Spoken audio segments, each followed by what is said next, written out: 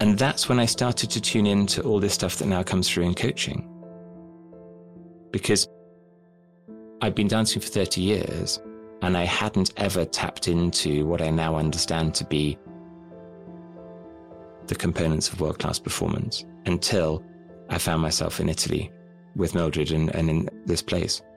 So it was pivotal, really. And what happened in that half an hour to make you feel or know that this is where you need to be?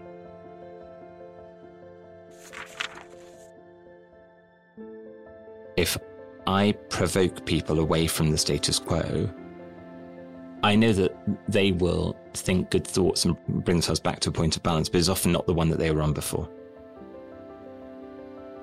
I feel like I'm the initiator of the disruption, but not necessarily the resolver of it. And that comes through in my coaching, I think.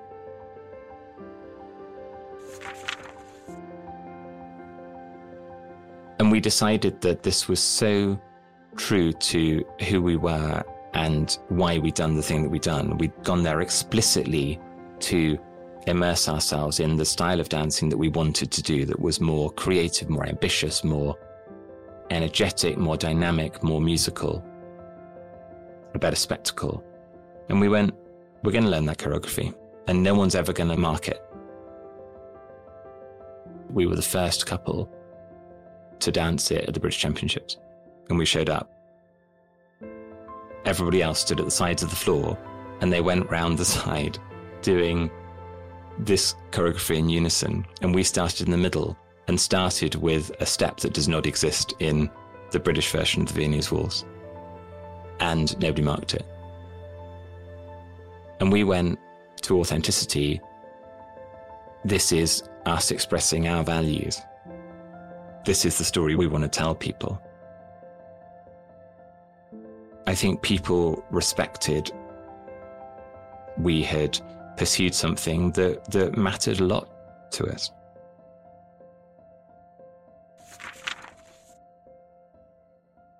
I am going to look back on this and think that it is a pivotal moment, an unlocked moment in my journey, because that was the moment of, I knew that was right.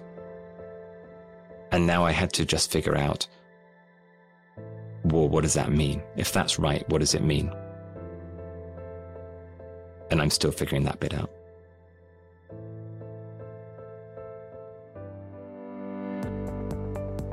My name's Dr. Gary Crotaz, and I'm a coach, podcaster, and award-winning author of The Idea Mindset, a book about how to figure out what you want and how to get it.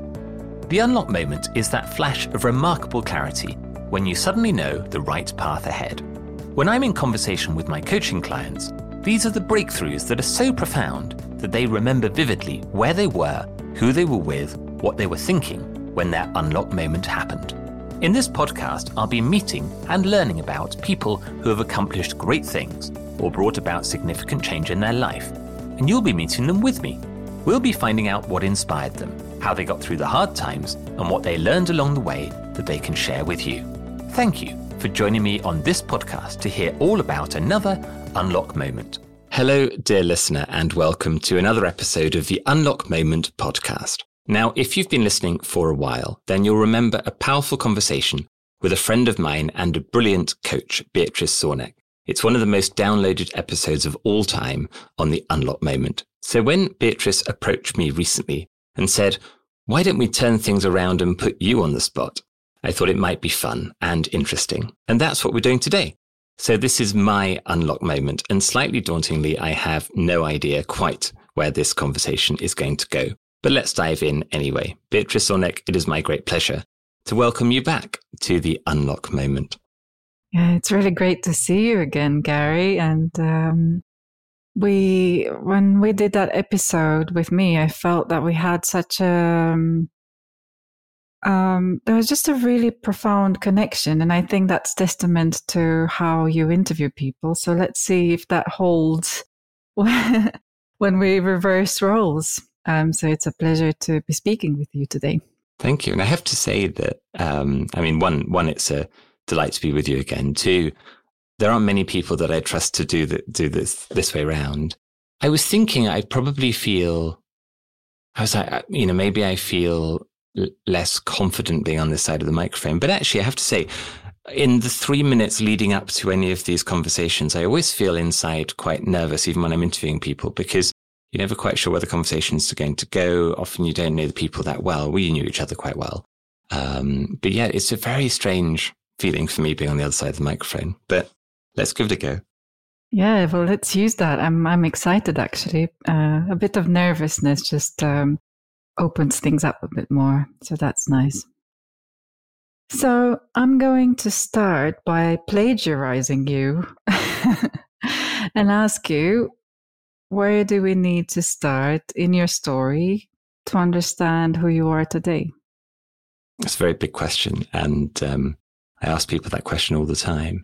For me, I think one of the things that when you said, should we do this the other way around? I quite like the idea that when I talk, and people who've listened to episodes before will have heard me talk about kind of my story starts when I left medicine. That's what I think about, and I say I was 28 years old and I got to the end of medical school and this is what happened next. And then there's a whole life before that I didn't talk about very much. So I think maybe I start a little bit more from the beginning. And maybe there's something interesting in there for us to explore. So I grew up here in the UK. I've got 2 older brothers, and I was born in Southampton, actually. And I was growing up, I became a dancer very early. Dance is a big part of my identity because I went to ballroom dancing classes when I was 4 years old. So I have these photographs of memories of myself as a young child in dance classes. And then as I was growing up, I was at school doing schoolwork, and then every week we'd be going on the weekend and sometimes during the week to dancing lessons with a dance partner I'd have at the time, and going to teachers both around where I lived and also traveling around the country. So I had quite an unusual childhood in that way, because I didn't have a whole lot of free time to organize myself, because what we did was quite intense. I had my first dancing partner at the age of 9 years old, and we were doing little dancing competitions. We were quite something in the under 10 circuit in the UK. And our house was full of these little trophies that you'd win. But we'd be dancing in school halls and things like that. And at school, I was good at school. I was particularly good at maths. Actually, was probably my top subject. I was quite good at sciences, never passionate about sciences, which is an interesting reflection for later on when we come into medicine, but I was good at it. I was quite good at languages. I was quite good at English language, different things. So I was quite broad. And one of the things that was always quite striking for me, particularly when I compare with my brothers were both quite clear from an early age as the kind of thing they were going to do. My oldest brother was always very, he was always into computers and technology, and he would build things on the kitchen table with wires and LEDs and diodes and all that kind of stuff. And he taught himself to program a computer, like a BBC microcomputer back in the day. And my other brother was very much into animals, and he grew butterflies in a little butterfly box, and he looked after hedgehogs that were ill. And then he went and did his work experience at a vet practice, and many years on to become a vet. For me, when I was going through, I never had that sense of vocation. I never had that sense of this is what I'm so passionate about, and I know what I'm going to do for the rest of my life. So yeah, that was kind of my memories of childhood, really. But it sounds really interesting that it's a family with such diverse interests, and you went into dancing. Why dancing? Because that ended up being a really big passion and a big part of your life, even in adulthood, not just in childhood. Yeah, my parents had both done a bit of dancing when they were younger. My mum particularly had gone to dance classes. Ballroom dancing used to be a thing kind of a generation above that was taught in school, and people would want to go and learn to ballroom dance. Less so, when I was growing up, I was born in the sort of mid to late 1970s. So, it was bigger probably than it is now. But my parents took us to dance classes, not for us to build a career in it, and not even for competitive ballroom dancing. They thought it'd be a good thing for us to learn how to do because it's good social skills and those kinds of things. And it just, I was dancing for 5 years before I ever had a dance partner. And then we kind of found dance competitions, and it sort of all spiraled from there. But my parents had never been in that world at all, when they were dancing, when they were younger. I'm reflecting because as someone who grew up in Romania, some children had, access to hobbies or sports, but I never did. So I'm really fascinated. What keeps someone going into something like this? Is it passion for it, or is it the trophies, or is it the partner? It's a very interesting question. I think it's very different for different people.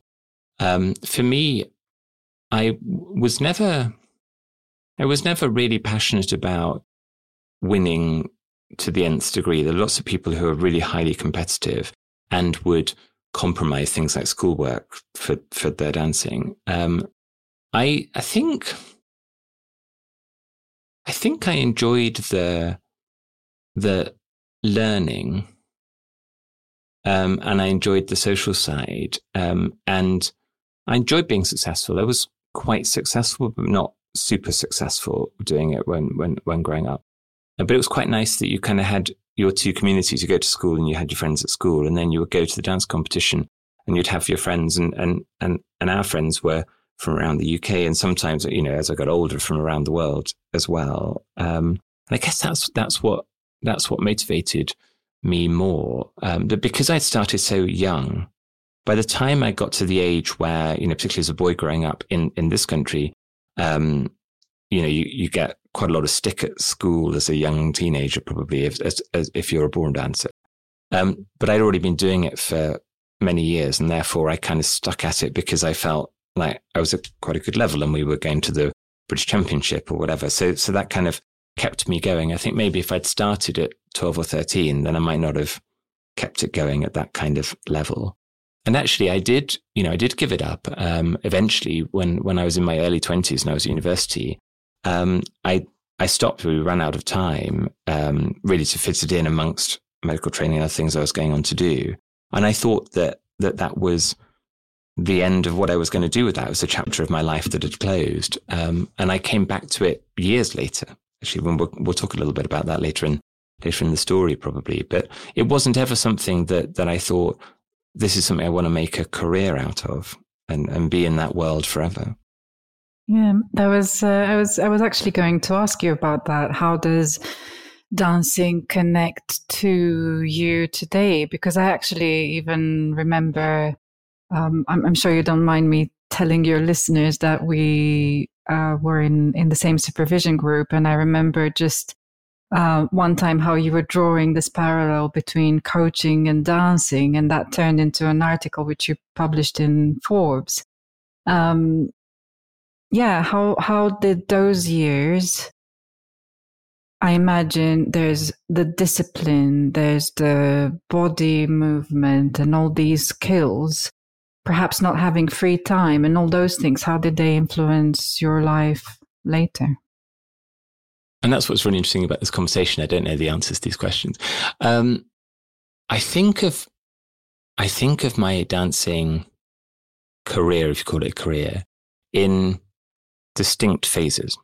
So the first phase, which was from when I was very young up to when I went to university, was quite, I don't know, what you traditionally think of as ballroom dancing. So if you've seen the film Strictly Ballroom, it's a little bit like that. I did ballroom dancing, I did Latin American dancing. I probably had some kind of flouncy shirt that I was wearing in Latin America, and I was never built to look like a great Latin American dancer. I was always more the ballroom style, so the tail suit and the elegant dress. That was much more my style. And you know, it was fun, and it was kind of helped develop me and grow me, I think. But there wasn't a depth to it, because I wasn't sophisticated enough to figure out the depth to it. I then went to university and danced for a few years on the circuit at university, and did well there. And there, there's a lot about the social side, and it's just a fantastic atmosphere.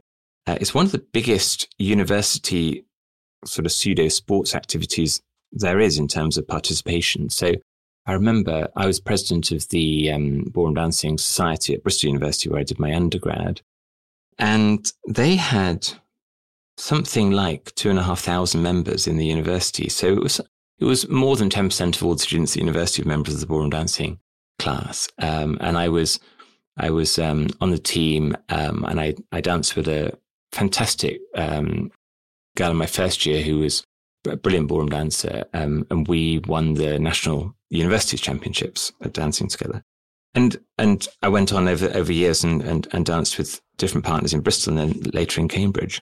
But my motivation there was that I just loved the dancing. And at the end of doing it at university, when I started to get into my clinical medical training and traveling to different hospitals and so on and so forth, it just became impossible to meet up with somebody regularly enough to train, and you're part of a team, and you've got to be able to contribute to do it. And that's when I stopped, really. When I came back to it later, again, that was still in two phases. So the first, I met my wife Mildred to dance together, and then we later got together and eventually got married. And the first half of our time dancing together, which in total was over about 10 years, the first half was a sort of more advanced version of what I'd done before. So we were amateur competitors based in the UK. We took lessons in the UK. We did competitions in the UK. In those same school halls and gymnasiums that I was competing in and training in when I was younger. We were taking lessons with the same people that I'd taken lessons with 20 years ago. And Mildred always thinks it's funny that all these people remember me and remember the three of us, my older brothers and me, as young boys dancing. And there was a real massive transition point for us where halfway through that time, so this stage I was early 30s, we just got to a point and we were like, we've done everything we want to do with this. We know that there are couples that we compete against who come into competitions that we go to, and some of the biggest competitions in the world were in the UK at the time. They come in from around the world. They came in from Eastern Europe, from Italy, from Russia, from the US, from China. And they had something that we didn't have. They had a style of dancing, an athleticism, a musicality, a level of kind of attack in their dancing that wasn't being taught in the UK. And we knew some people who were part of these academies in other countries. And we thought, well, we can't give up our jobs and just move to Italy or Russia or America to train in these places, because we were funding all of our dancing ourselves from our work. And so we got to this point, and it's a very memorable moment where we went, we're either just going to say that we've done what we want to do, we're going to retire and get on with the rest of our lives, or we're going to find a way to compromise on everything we possibly can to see if we can tap into finding out what these other people are doing. Because we were just fascinated by, there's something going on, we don't understand it, but we see the outputs of it, and it's amazing. A little bit like if you think of, I don't know, you go to a local ballet company performance, and then you see somebody coming in from the Bolshoi Ballet, and you'd be like, they've landed from another planet. They are doing the same steps in a different way, and you've never seen anybody dance that way before. That's what it was like. And so we both moved jobs, and I literally left a job to pursue ballroom dancing in a bigger way than we were doing before. And Mildred called Davide, who was the principal of this school in Italy where all the world champions went, and said, how do we come? and meet you and find out what you're doing. And he said, get on a plane and I'll see you on Monday morning at 9:00. And we did that. We took 2 days of holiday and we got on a plane to Bologna and drove through rural Italy to this little village called Molinella, just out north of Bologna, to this industrial estate. And there was this little sort of industrial unit, and unprepossessing on the outside. And you walk through the door and we went, oh, this couple's here, and this couple's here, and this couple's here, and this couple's here. And a bunch of other couples that we didn't know were part of these kind of academies were all in the room. And I remember being there for about half an hour and going, I already know that we need to be finding a way to get here and surround ourselves with these people. And it was a revelation. And from that point onwards, our dancing career was completely different. We did all of our training outside the UK. We did all of our competing outside the UK. And when you compete outside the UK, the venues are bigger, the competitions are better organized, the competitors are far higher standard. So we did worse in our competitions, but we wanted to be on the floor with the best in the world. We trained physically, emotionally, mentally, differently from ever before, trained much, much harder. And that's when I started to tune into all this stuff that now comes through in coaching, because I've been dancing for 30 years and I hadn't ever tapped into what I now understand to be the components of world-class performance until I found myself in Italy with Mildred and in this place. So it was pivotal, really. And what happened in that half an hour to make you feel or know that this is where you need to be? Was it something external or internal? It was something very specific. So we'd arrived on Sunday night, and this was a dance space with 2 or 3 studio spaces and these little rooms attached to the studios. And we'd been allocated one of the rooms, very basic room to stay in, all part of that little industrial unit. And so Sunday night, most of the dancers weren't there yet because they were off competing somewhere. But a small group of dancers were just, late at night in the studio, and we went and introduced ourselves. And they said, oh, so tell us about your dancing, your competing. And we said, well, over the last year or so, we started to want to tap into what everybody's doing outside the UK. So we went to Prague and did the competition in Prague, and we went to Guernsey and did the competition in Guernsey. And we went somewhere else, did the competition in Belgium, I think it was. And they said, we didn't see you at the training camp. And we said, what training camp? And they went, the training camp that happened in the 4 days before the competition, where all of the couples got together and all of the professional coaches got together, and we did stamina and competition training and everything else. They said, why would you ever show up to the competition without attending the training camp? And that was the moment when we realized that what we'd been doing, which was trying to show up on our own and do our best, but we had no knowledge and we had nobody helping us to sort of tap into how it all worked. We just didn't have any of that. And so we didn't know what all the answers were, but we immediately knew that there were things that we were not seeing that we needed to see in terms of how to train. And then the next day, we met with Davide for the first time, and he said, at this time, you've got your lessons. At this time, you've got your practice in front of us, and we will give you feedback on your practice. At this time, you're in academic lectures on the technique of dance. At this time, you're doing your fitness and stamina training. At this time, you're in the gym. And we went, oh, because our dancing, and this was 30 years of experience that brought us our dancing, was go on a Saturday and book a lesson with the coach, and then go on a Monday, Tuesday and Thursday into the studio and practice in our own time. That's all we did. And we would do, for stamina training, back in England, we would do 5 or 6 turns of our dances in a row. So you do your waltz and you do your tango, you do your foxtrot, 5 or 6, because in a competition, you've got to do 5 in a row. That's our stamina training. And in Italy, they said, oh, now you're coming to our stamina training. And we had to do 35 in a row. And I couldn't sleep all night the first night that we did the stamina training because I was in so much pain. And the coaches, one was Italian, one was Russian, Davide and his wife, Olga. And Olga said to me, "You are not straight. You do not stand straight. But do not worry, I will iron you," she said.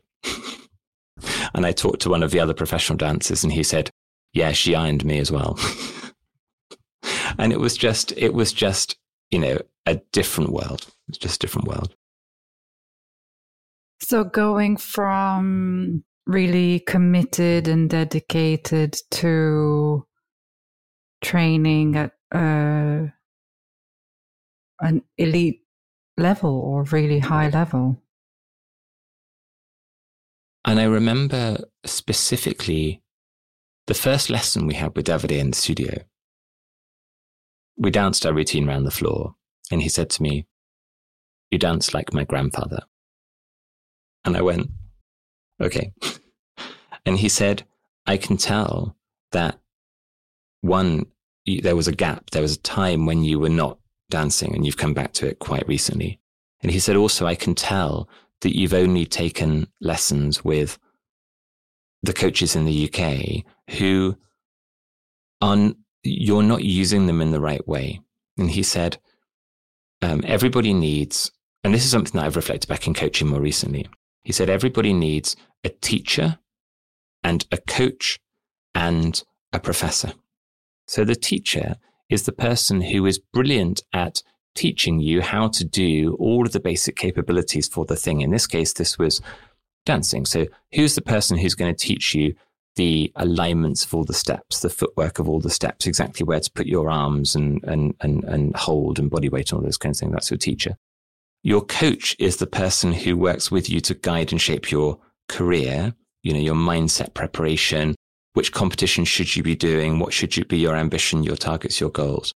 And the professors are people that you meet from time to time who have a brilliant eye and they will see things that nobody else sees, but they're not necessarily the best person to teach you the basics of how to dance. And I think now the same is true in looking at leadership. You've got people who will teach you the basic capabilities of management and leadership. You've got people who will coach you, but they're not there to teach you. And then you've got professors, like world leading coaches, for example, where, you wouldn't go and ask them, how would I give feedback to a member of my team? There's other people that will do that better. But if you're having a challenging situation, maybe they've got an eye that they can spot something that nobody else has seen. And he said, you're taking the professors and you're asking them to teach you the basics of dance and you're using them in the wrong way. So it made me feel like an idiot, actually, in quite a positive way. It made me think, I've got all these assumptions from all these years of how I think I should be successful, and I'm not super successful at it. We were good, but we weren't top world level. And so we both, I remember the conversation Mildred and I had, and we said, we will go and what they say we need to do, we'll do. Because we've decided that either we retire or we come and try this thing. So we're not going to come and then not do the thing they tell us to do.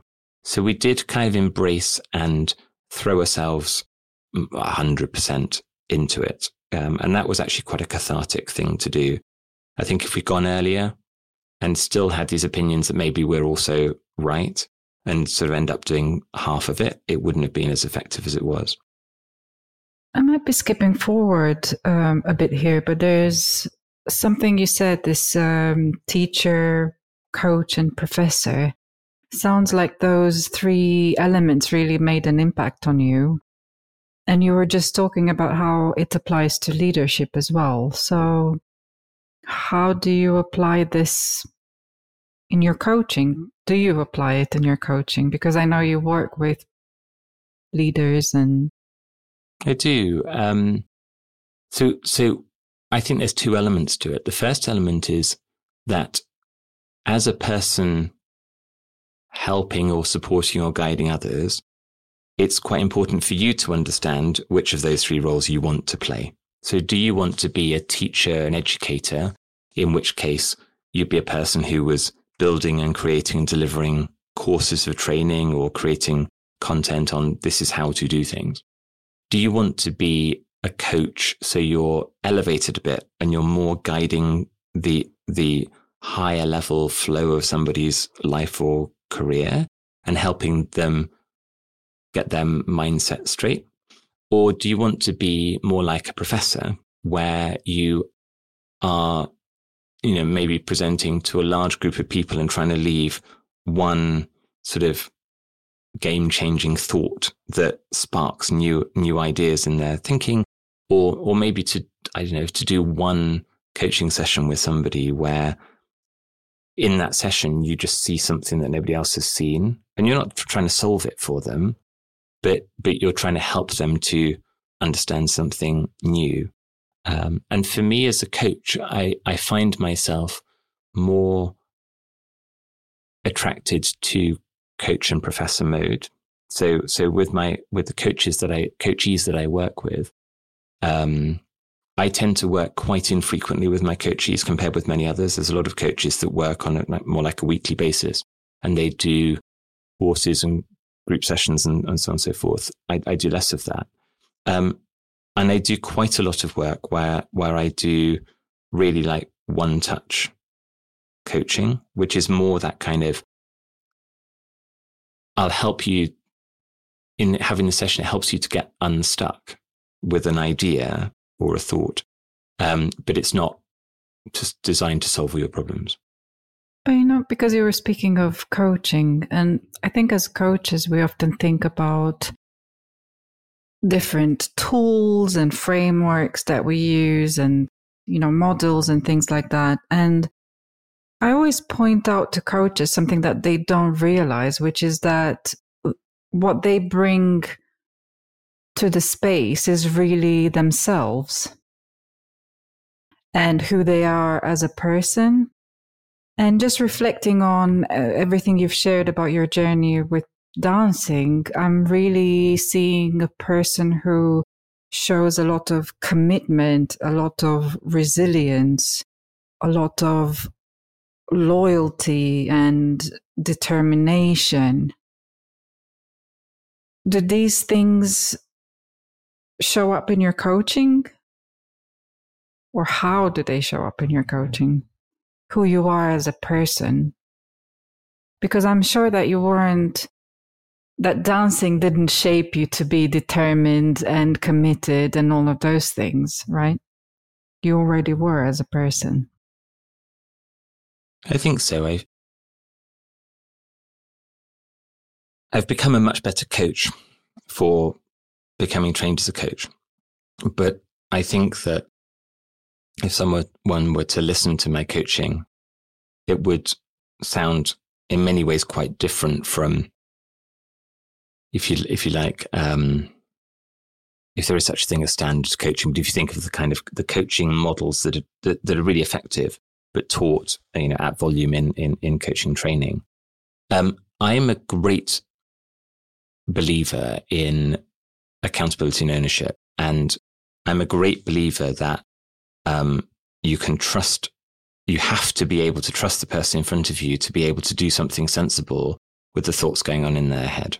So I'm explicitly detached from the idea that the coachee should come away from the session with 3 action points of things to do in the next week and know how they're going to measure those things. Like I am supportive of that being in the standard models of coaching, and it's important that it is. But the way I work tends to be more, it's about balance. Come back to dancing. I feel as though I was talking with Whitney Johnson in the conversation she had on the Unlocked Moment, and we were talking about balance in dance. And I said, one of the things I learned in Italy in dance was about, if you are perfectly on balance, by definition, you're not moving. So you are on your foot, and to move, you need to move yourself slightly out of balance. And when you move slightly out of balance, effectively you start to fall in that direction. That commences the movement. And then you stick your foot out in front of you or to the side, and you catch that falling weight, and you move through and arrive in your new balance. And that's a really powerful idea that later I kind of thought about in coaching and leadership, which is if you're completely in balance, you're not moving. So in part, I feel like my role as a coach is to help the person to come out of balance and be okay with that. And so I do feel I'm quite as a person, I mean, anyone who's worked with me, not in a coaching capacity, but more in like a strategy or advisory capacity, who knows I'm quite provocative. I'm quite the provocateur in the conversation. And I'm comfortable with if I provoke people away from the status quo, I know that they will think good thoughts and bring themselves back to a point of balance, but it's often not the one that they were on before. So I feel like I'm the initiator of the disruption, but not necessarily the resolver of it. And that comes through in my coaching, I think. And it's really interesting because we are never taught to be comfortable with imbalance, right? We're taught that when we're not in balance, it's uncomfortable and we need to come back into balance. So then people constantly strive towards that. And I think it really takes a lot of courage to provoke people to not be in balance. And it comes back to the way you teach people to dance, actually. And I'm sure this is also true in other sports, like athletics and high jump and skiing. The way I was taught for 30 years was a model that was likened to a teacup on a saucer. And they said, to move across the floor, to move the teacup and saucer, you have to move the saucer. And if you move the saucer, the teacup will move. And that relates to, you have to get your feet perfect. Your feet have to move. You have to get the right alignments, the right footwork, use the muscles of your feet. And then once you've got that really good, then worry about everything on top, which is your posture and your head and your arms and the dynamics and sway and all these kinds of things. And teaching that way created hugely tentative dancers because they were worried about their feet and their feet being the thing that made everything happen. And the judges were marking them on what the judges could see, which was their posture and their head and their arms and the shapes they made. And we didn't understand why we were seeing this different thing when we saw all of these international couples coming into these competitions, and they seemed so confident and dynamic and they moved so fast across the floor. And we went, well, they must have amazing feet. And then when we went to those other countries and saw the way they were trained from a young age, the teachers said, throw your weight across the floor as far and as fast as you can. And it will look awful, and that's fine because over time it's going to look better as you gain control of it. But your objective is to literally take as large steps as possible and move as fast as you can. And you saw these little kids who were not refined yet, but were so dynamic and so pacey and like making big movements. And they loved it because it was really fun. And the judges loved it because they would mark and celebrate the energy and the dynamism. And so they get great results. And when they got great results, they wanted to do it again. And the couples trained in the English style with the cup and saucer were tentative and then getting bad results. So building their kind of inner imposter syndrome. And for me, after 30 years of training that way, it was a massive mindset shift to start to say, okay, let all of that go and then be really released in the way you're comfortable in getting out of balance. And, you slip over and fall flat on your face in front of the 7 times world champion was never a fun experience. But actually they said, right, that's a marker of you starting to do the right things, that at least you're trying to go for it now in a different way. And I was at a leadership conference this week, and we were having a conversation about, how to, I was on a panel session and we were talking about how to deal with difficult situations at work when things are uncertain and, there's difficult things going on. And people were talking in a very British way about being a bit uncomfortable about raising it with their boss. And in my head, I've got exactly that dynamic about the teacup and saucer or people flinging their weight across the floor. And I said, look, you've got to, if you believe in it and you think this is important, then you've got to say it. And any leader worth their salt will hear it and will make an allowance for that.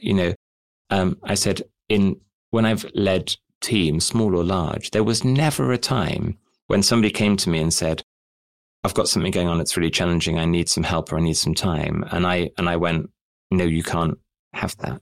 But people are in that mindset of nervousness that they're not able to speak up. They're not able to speak their mind. And I said, look, if you've got a leader who's not open to that, then in 2023, you'll find a leader somewhere else who is. And that's why organizations are changing, because they're realizing that people expect more of their leaders now. And it is the same dynamism. You just got to be open to, you've got to trust your teams, for example, that if they're working remotely, that they're going to be able to do a good job and they're going to be able to stick their hand up if they need help. And you've got to play a role in supporting them. It's that same comfort with something that's different from what you've done for 30 years that I had as a dancer. I just love how you apply this lesson to leadership and to managing stress at work. And in your advice, I'm hearing, take a big leap, even if it's not perfect, and you will gain control over it over time rather than small and hesitant steps. The beauty and challenge of the dance world, particularly outside of the UK, particularly with the Russian coach, is that there's no diplomacy. It's very, very, very, very direct. And, way more direct than you could ever apply in a corporate environment. But you could also see the impact of that. This little school, not that little, but this school in a little village north of Bologna had a digital screen in its entrance hall with a list of all of the world championships that had been won in that school in different disciplines of dancing and different age groups. And when we were there, which was 10 years ago, they had 135 world championships out of that school. So not only were they doing something very exciting, both in terms of physical and creative development, but also the mindset development, it was proven in the results that the students that came out of that school, and they had trained there all the way through from being, teenagers through to being multiple times world champions, had come through this very structured program that had created very unique, distinctive dances. They weren't all following some kind of cookie cutter model. And I remember Davide, one day, we were sitting in the lecture room, and there were probably about 50 dancers in the room from all over the world. So the couples had flown in every month from Vladivostok in Russia, Vancouver in Canada. They all came and congregated here to come together. And they had simultaneous translation for people that didn't speak Italian. So the lectures would be in Italian, and then we'd have a little headset with it translated into English for some of the dancers on the end of the rows who were doing the translation. And Davide said, only one couple can be the world champion, and it'll be one of you in this room, I'm sure, but some of you won't become world champion. And if you do become world champion, you won't become world champion by copying this other couple over here, who is the current world champion, because you're not the same size as them. You're not the same height as them. You don't have the same talents and strengths as them. You'll become world champion by dancing the way that is right for you, that's right for your physical attributes, that's right for your style, that's right for your natural talents. And we were talking to Paolo, who was the 7 times world champion. And we said, what does that mean for you? So he taught us. And he said, Davide is very strong on, you win the world championship by doing the thing that you're absolutely best at and not doing anything else.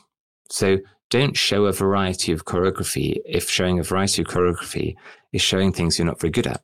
He said, when I first started dancing tango with Davide, he said, this step is the one you're best at. And my choreography in the competition was to repeat that step over and over and over and over and over again. Because he said, why show the judges something that you're not best at? Years later, as a coach, I'm now working with people on their Gallup-Clifton Strengths assessments, big part of what I do. And the whole philosophy behind that is, well, what are you naturally talented at? And what if you invest more in doing that thing and becoming brilliant at it? Instead of going, well, I'm quite good at that. Let's look at the other things I'm not so good at and become a bit of a jack of all trades and quite good at everything. It really played into the way we saw the world in dancing. Yeah, and I think this speaks not just to strengths, but there's also something about authenticity as well, right? Each person is different, and being who you are rather than copying someone else. And I know from having our initial pre-podcast conversation, you talked quite a bit about authenticity and why that's important to you. So when we've been in Italy for some time, and this school that we trained at had people in the UK didn't like it, didn't rate it, because it was so different from them, and it was really challenging the orthodoxy of the history of ballroom dancing, which always came out of the UK. The choreography of ballroom dancing was mainly set in stone in the 1930s. So the history of ballroom dancing is out of the UK, and is, best part of 100 years old. And up until the mid 1990s, there hadn't been a single world champion who wasn't British. So it was very much, it was a kind of British led sport.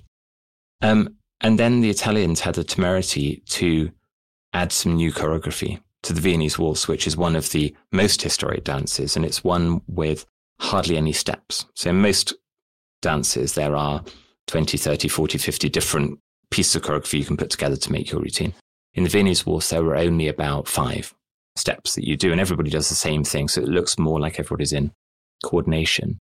And then in our school in Italy, one of the top couples went, well, why should there only be 5 steps in the Viennese waltz? We're going to create the other 30, drawing on influences from all of the other dances, but making it flow in the style of the Viennese waltz with the Viennese waltz music.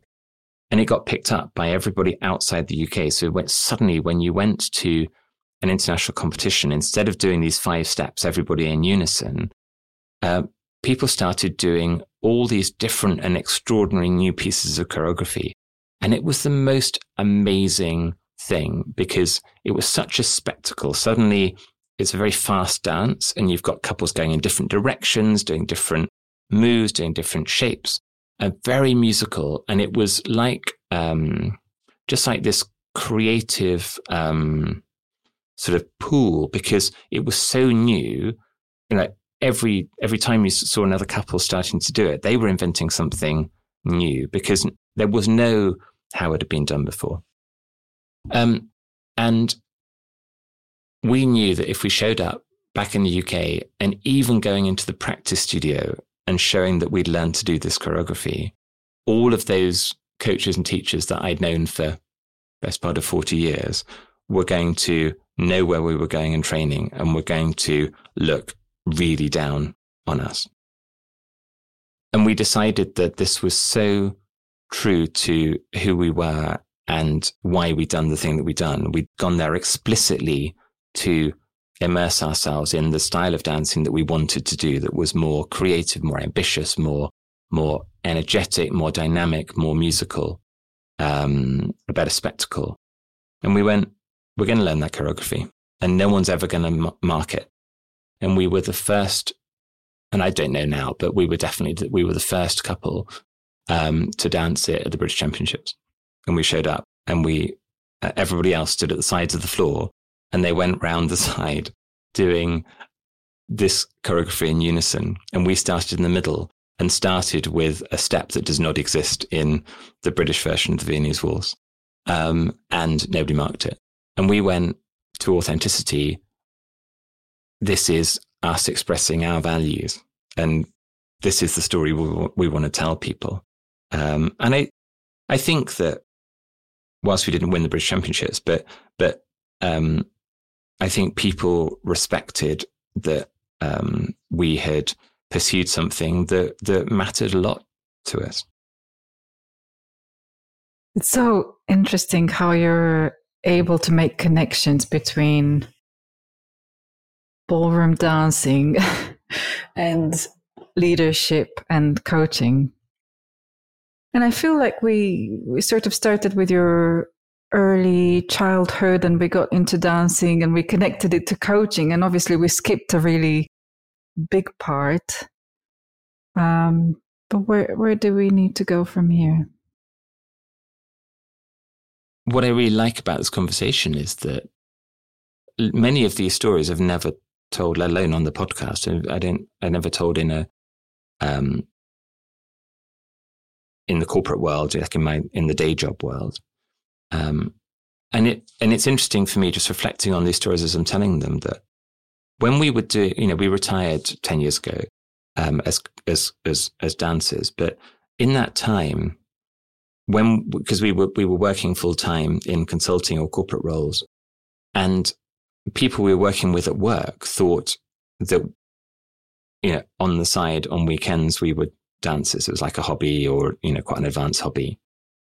And then when we were in the dance world, we were in a competition in Bulgaria or Russia or Albania or America, they thought that we had a, day job on the side that earned a little bit of money to keep the dancing going, but we were full-time dancers. But for us, we were essentially running in parallel 2 full-time careers.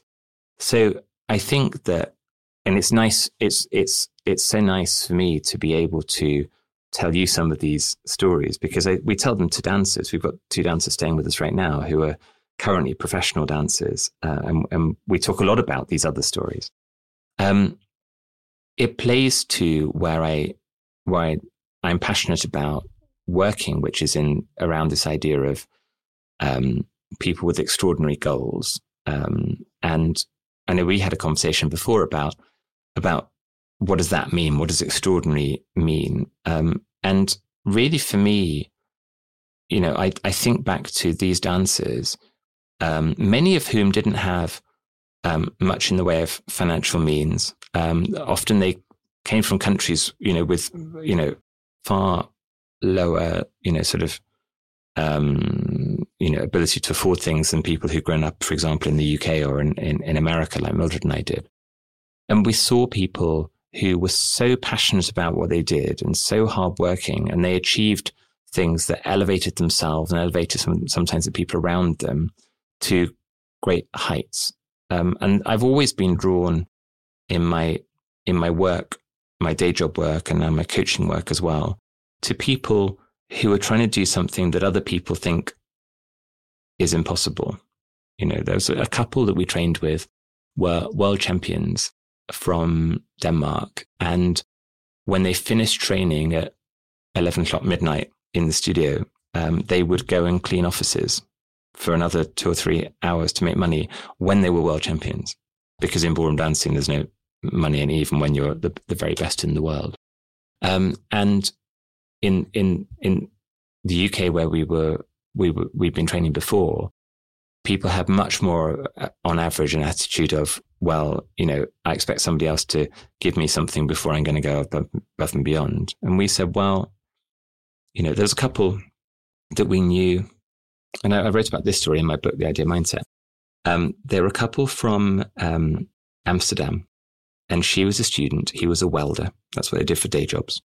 And we met them at the competition in Prague. And we said, which flight did you arrive on? This is the flight we arrived on, some kind of low-cost flight. And they said, we couldn't afford the flight. So we drove through the night from Amsterdam to Prague for the competition on Saturday. And we said, okay. So, you're staying somewhere overnight tonight and then driving back to Amsterdam tomorrow. And they said, it's about a 10-hour drive. And they said, no, tomorrow or overnight tonight, we're driving from Prague to Paris, and we're doing the Paris Professional Championship.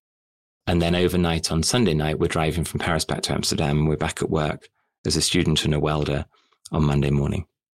And I thought, wow, okay, we cannot worry about how tough we're finding it, when these couples who have something they are deeply passionate about are going to that kind of end to make it happen. So, now I love working with people who've got that kind of mindset that are just going, it's not whether I can make it happen. It's just, how do I make it happen? If this is the thing that I want to do, how do I make it happen? And I feel like if there's a role that people like us can play, coaches or mentors or, the kind of supporters can help them achieve extraordinary goals in extraordinary circumstances, that's what I want to be doing. So it's people who not just have extraordinary goals, but also there's something in that mindset to just drive and make such significant sacrifice. Like physically, it would be impossible for most people to do something like this. But when a goal is fueled by true passion and vocation, there's just something different. It's like you can tap into resources within yourself that you didn't know you had. So what I'm hearing is almost like in your coaching, you're helping people with extraordinary goals to channel that energy from the depths of themselves and achieve their goals. So I've started very recently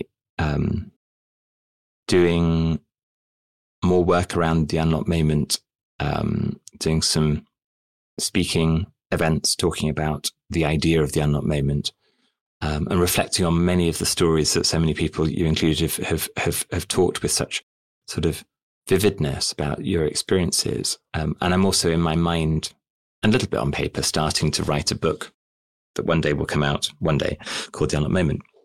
And it's made me start to kind of draw the connections with what people are saying about the unlocked moment. And I was doing an event mid this week, and I was being interviewed about the unlocked moment. And as I'm doing these events, it's becoming more clear to me too, but it's still not clear to me quite what the unlocked moment is. But the way I articulate it is, there's a thing there that is really powerful. I know it's really powerful. I've always known it's really powerful. And when you ask people particular questions and they reflect on that, the unlocked moment for them, it is a lens on your deepest sense of purpose that makes connections for you, that helps you find clarity about purpose, about legacy, about direction of travel. So I was being interviewed by a brilliant interviewer on Wednesday this week. And as part of the interview, we effectively played the unlocked moment with her. And she is now a writer and she's running a writing business. And I said to her 2 questions. Question 1, where do we need to start in your story to understand the person you become today? And 2, what's a moment of remarkable clarity when you suddenly discover, the path ahead? And she said, and I didn't want to put her on the spot. So we'd had a little conversation 20 minutes before we'd gone on stage. And she said, the moment that comes to mind is when I was 5 years old and I cut my finger and I was upset and I cried and I felt ashamed for crying.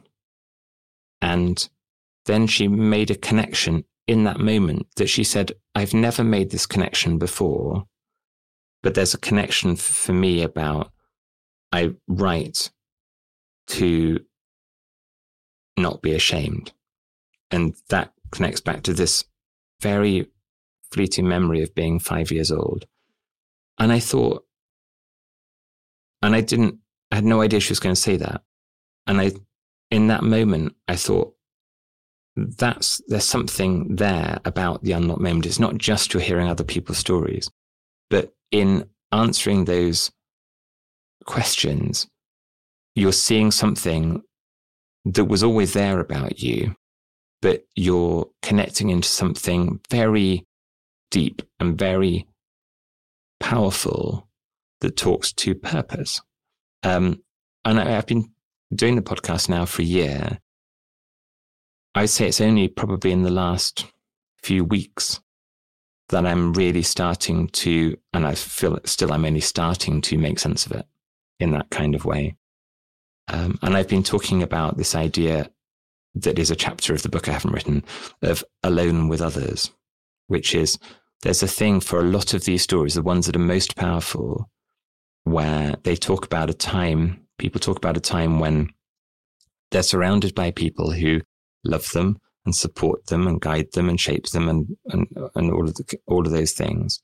And at the same time, and in a positive way, they are alone in the middle of that. By which I mean alone, it's just them, it's for them, only they need to know, only they are going to do anything with that. And the unlock moment is the knowing, not the doing. So sometimes people say my unlock moment was when I quit my job. And I say, tell me more about the time when you knew that that was what you wanted to do. Oh, that was a different time. And then they say, and you always know it's an unlock moment coming when they say, it was raining. I was wearing a blue coat. I was walking down the pavement. And it's that hugely vivid memory, often 10, 20, 30 years on. And that's the moment that they remember. You know, I remember sitting next to Mildred when she called Davide and had that initial conversation. We were like, you know, if he says, I'm not interested in you coming to my school, then at that moment we retire. And that's the end of my, whatever, 30-year career. And he said, come. And when we arrived in Italy, he said, by the way, there are lots of negative rumors about this school. There's lots of bad, you know, people say bad things about this school. And he said, I start those rumors. I make people think that the way we train couples is not very good. We don't do things properly. And he said, I do that for a specific reason. He said, I know that if you walk through these doors, when I've set these rumors to say that the school's not very good, then you really want to be here. And so he said, when you were from England, the most difficult country to come to this school, and you called me, I already knew that you were committed. So yeah, it's so interesting. For me, my most vivid memories are in my dance space rather than in the business space, actually. Yeah, thank you for sharing that. And you know, it's interesting. I remember a supervision session that you joined, and I don't know if that was an unlock moment as such, but I remember you saying at the beginning of the session, you know, I'm fresh out of a job.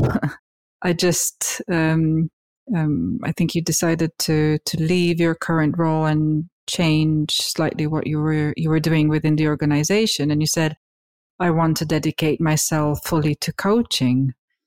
And I feel that there was a moment in that session where you went somewhere really deep and you just had a moment of clarity, and you said something about people with extraordinary goals.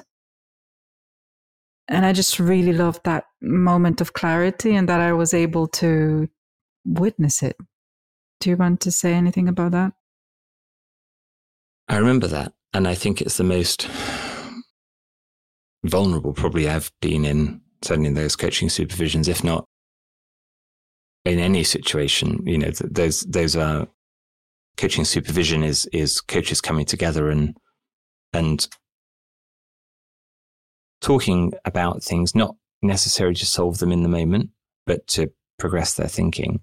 And for me, it was about, I just felt like I'd always known that I had a curiosity and a fascination with people with extraordinary goals. I hadn't, and I still haven't quite figured out how I fit in that, you know, and we talked a bit about my own background. I had a particular conversation with which was really the start of that conversation that you're talking about. Dr. Ruth Gautian came on The Unlocked Moment, who is a world-leading coach in the US, based in New York. And she has, for 20 plus years, run a program in the US called the MD PhD program. It's for doctors who do a PhD in science. And in the US, it's something like half of all funding for clinical research goes to people who've been on this program. But it's only 3% of all medical students. So it's incredibly, it's an incredibly competitive program. They attract the best of the best. And then they have a thing called the leaky pipeline, which is it's so high stress that lots of people drop out partway through or at the end of the program. And we didn't know this before we talked. She didn't know that that's the program I'd done in the UK. I'd been part of the MB PhD program here in the UK, which is much more nascent than in the US. So it's something like in the UK, I think 20,000 doctors a year, something like that are trained. When I trained, so this was around the turn of the century, there were 12 places in the UK for MB PhD. There were 10 in Cambridge, there were 2 in London. That was it. So I had to move medical schools from Bristol to Cambridge to get a place on the MB PhD program. And when I was on that program, your normal clinical training, so that's where you're training on the wards for, in the white coat with a stethoscope around your neck, that training. Normally you do that in 3 years. Medical training is 3 years. And on the MB PhD program, you have to do all the same training and pass all the same exams, but you only have 18 months to do it in. And in the middle of that 18 months, you take a 3-year break and you do a PhD that you have to do the science and write it up within 3 years, which is also incredibly high pace. So you take no holidays for that whole time. And I think when I was there had been, of all the students that had ever done the program in Cambridge, there was a suicide rate equal to 10% of the students, because that's how high pressure it was. And I became part of the leaky pipeline. I came to the end of that program, and for a whole variety of reasons, but I just realized that it wasn't for me. But when I was talking to Ruth, the thing that was really striking for me, and I never thought about this way before, is she said, so her research is into the habits of high performers, and she's written a brilliant book called The Success Factor, where she's interviewed Nobel Prize winners and Olympic athletes and astronauts and, top business people about, how they think, how they solve problems, how they make progress. And she said that she thought what she was going to find was that top 3% of medical students who she said, the best of the best, that they will do the things that other people do, they will do them really, really well. And she said, what I discovered was that they do things fundamentally differently from other people. And she said, for example, that she said other people think about if they could solve the problem, how would they do it? But they accept that it might not be possible for them to solve it. And she said with these students, they just knew they were going to solve the problem. It was only a question of how and when they were going to do it. So there were some fundamental things that weren't about being further up the spectrum. It was a fundamentally different mindset. And she published the book and won number 1 emerging management thinker of the year at Thinkers 50 for the research. So it was properly validated. And I came away from it going, so the thing that I feel in my head about about high performance, which is a lot of the space I'd been in my own personal journey, and then with people that I'd been around, all these, amazing dancers and so on and so forth. And it had felt like there's something different here, but I can't put my finger on it, that it's not just more or better, but it's actually fundamentally different. And I still don't fully understand this. It helped me, being in that conversation, this was only a few months ago, to be more comfortable with the idea that high performance is different, not just more. It's not just a bit further up the spectrum. There are elements of the way you think, the way you do things that are fundamentally different.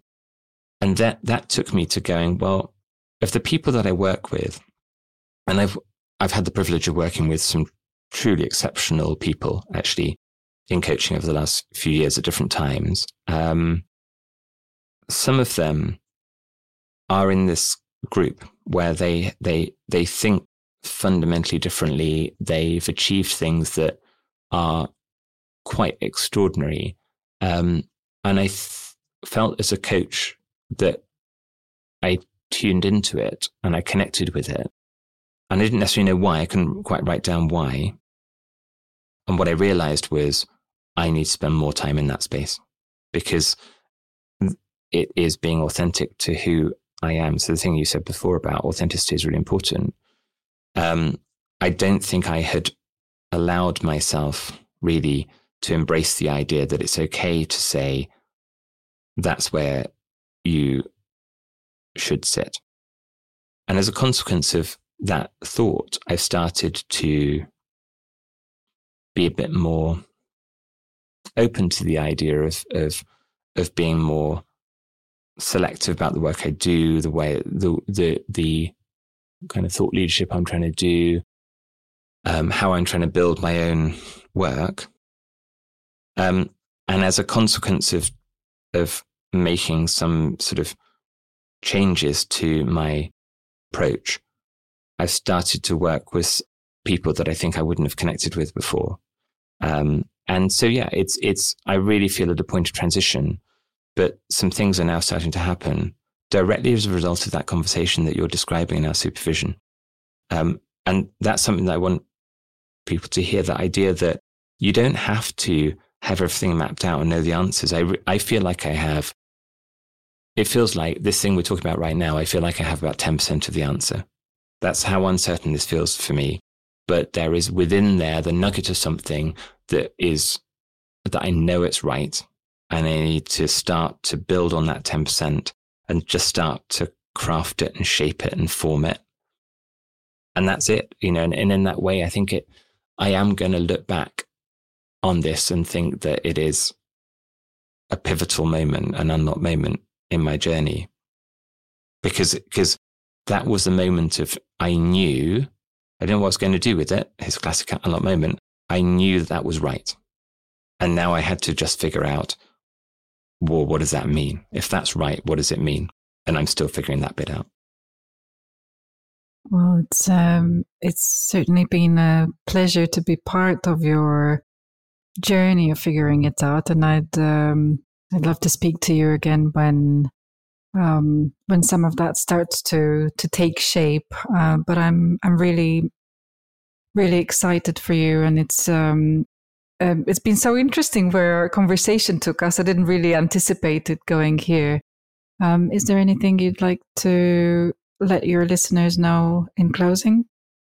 I'm very grateful to you for being a thought partner really here. And, the thing that one of the many things you're brilliant at is that creating the space. I agree with you. We talked about many things before having this conversation, little of which was actually what we talked about here, which also feels so perfect. So thank you for your contribution and the time and the space. And I think that people that would have worked with you and know you know that this is you, and why I think for me, you were the perfect partner to go on this kind of journey. The unlock moment is that flash of remarkable clarity when you suddenly know the right path ahead. And I hope that in our conversation today, you, our listener, have found something that sparked curiosity or clarity for you in giving yourself permission to explore your purpose and your motivations and fundamentally what makes you happy. Beatrice, thank you so much for coming on and being such a wonderful thinking companion and host. I couldn't think of anyone better to do this with. And to our listeners, join us again soon here on The Unlock Moment. This has been The Unlock Moment, a podcast with me, Dr. Gary Crotaz. Thank you for listening in. You can find out more about how to figure out what you want and how to get it in my book, The Idea Mindset. Find me on Instagram at Dr. Gary Crotaz and subscribe to this podcast to get notified about future episodes. Most listeners to this podcast on Apple and Spotify haven't yet hit the follow button. If there's one thing you can do right now to help me out, then please click the follow button. The more followers I have, the better guests I can attract for you to learn from. Thanks again for listening, and join me again soon here on The Unlock Moment.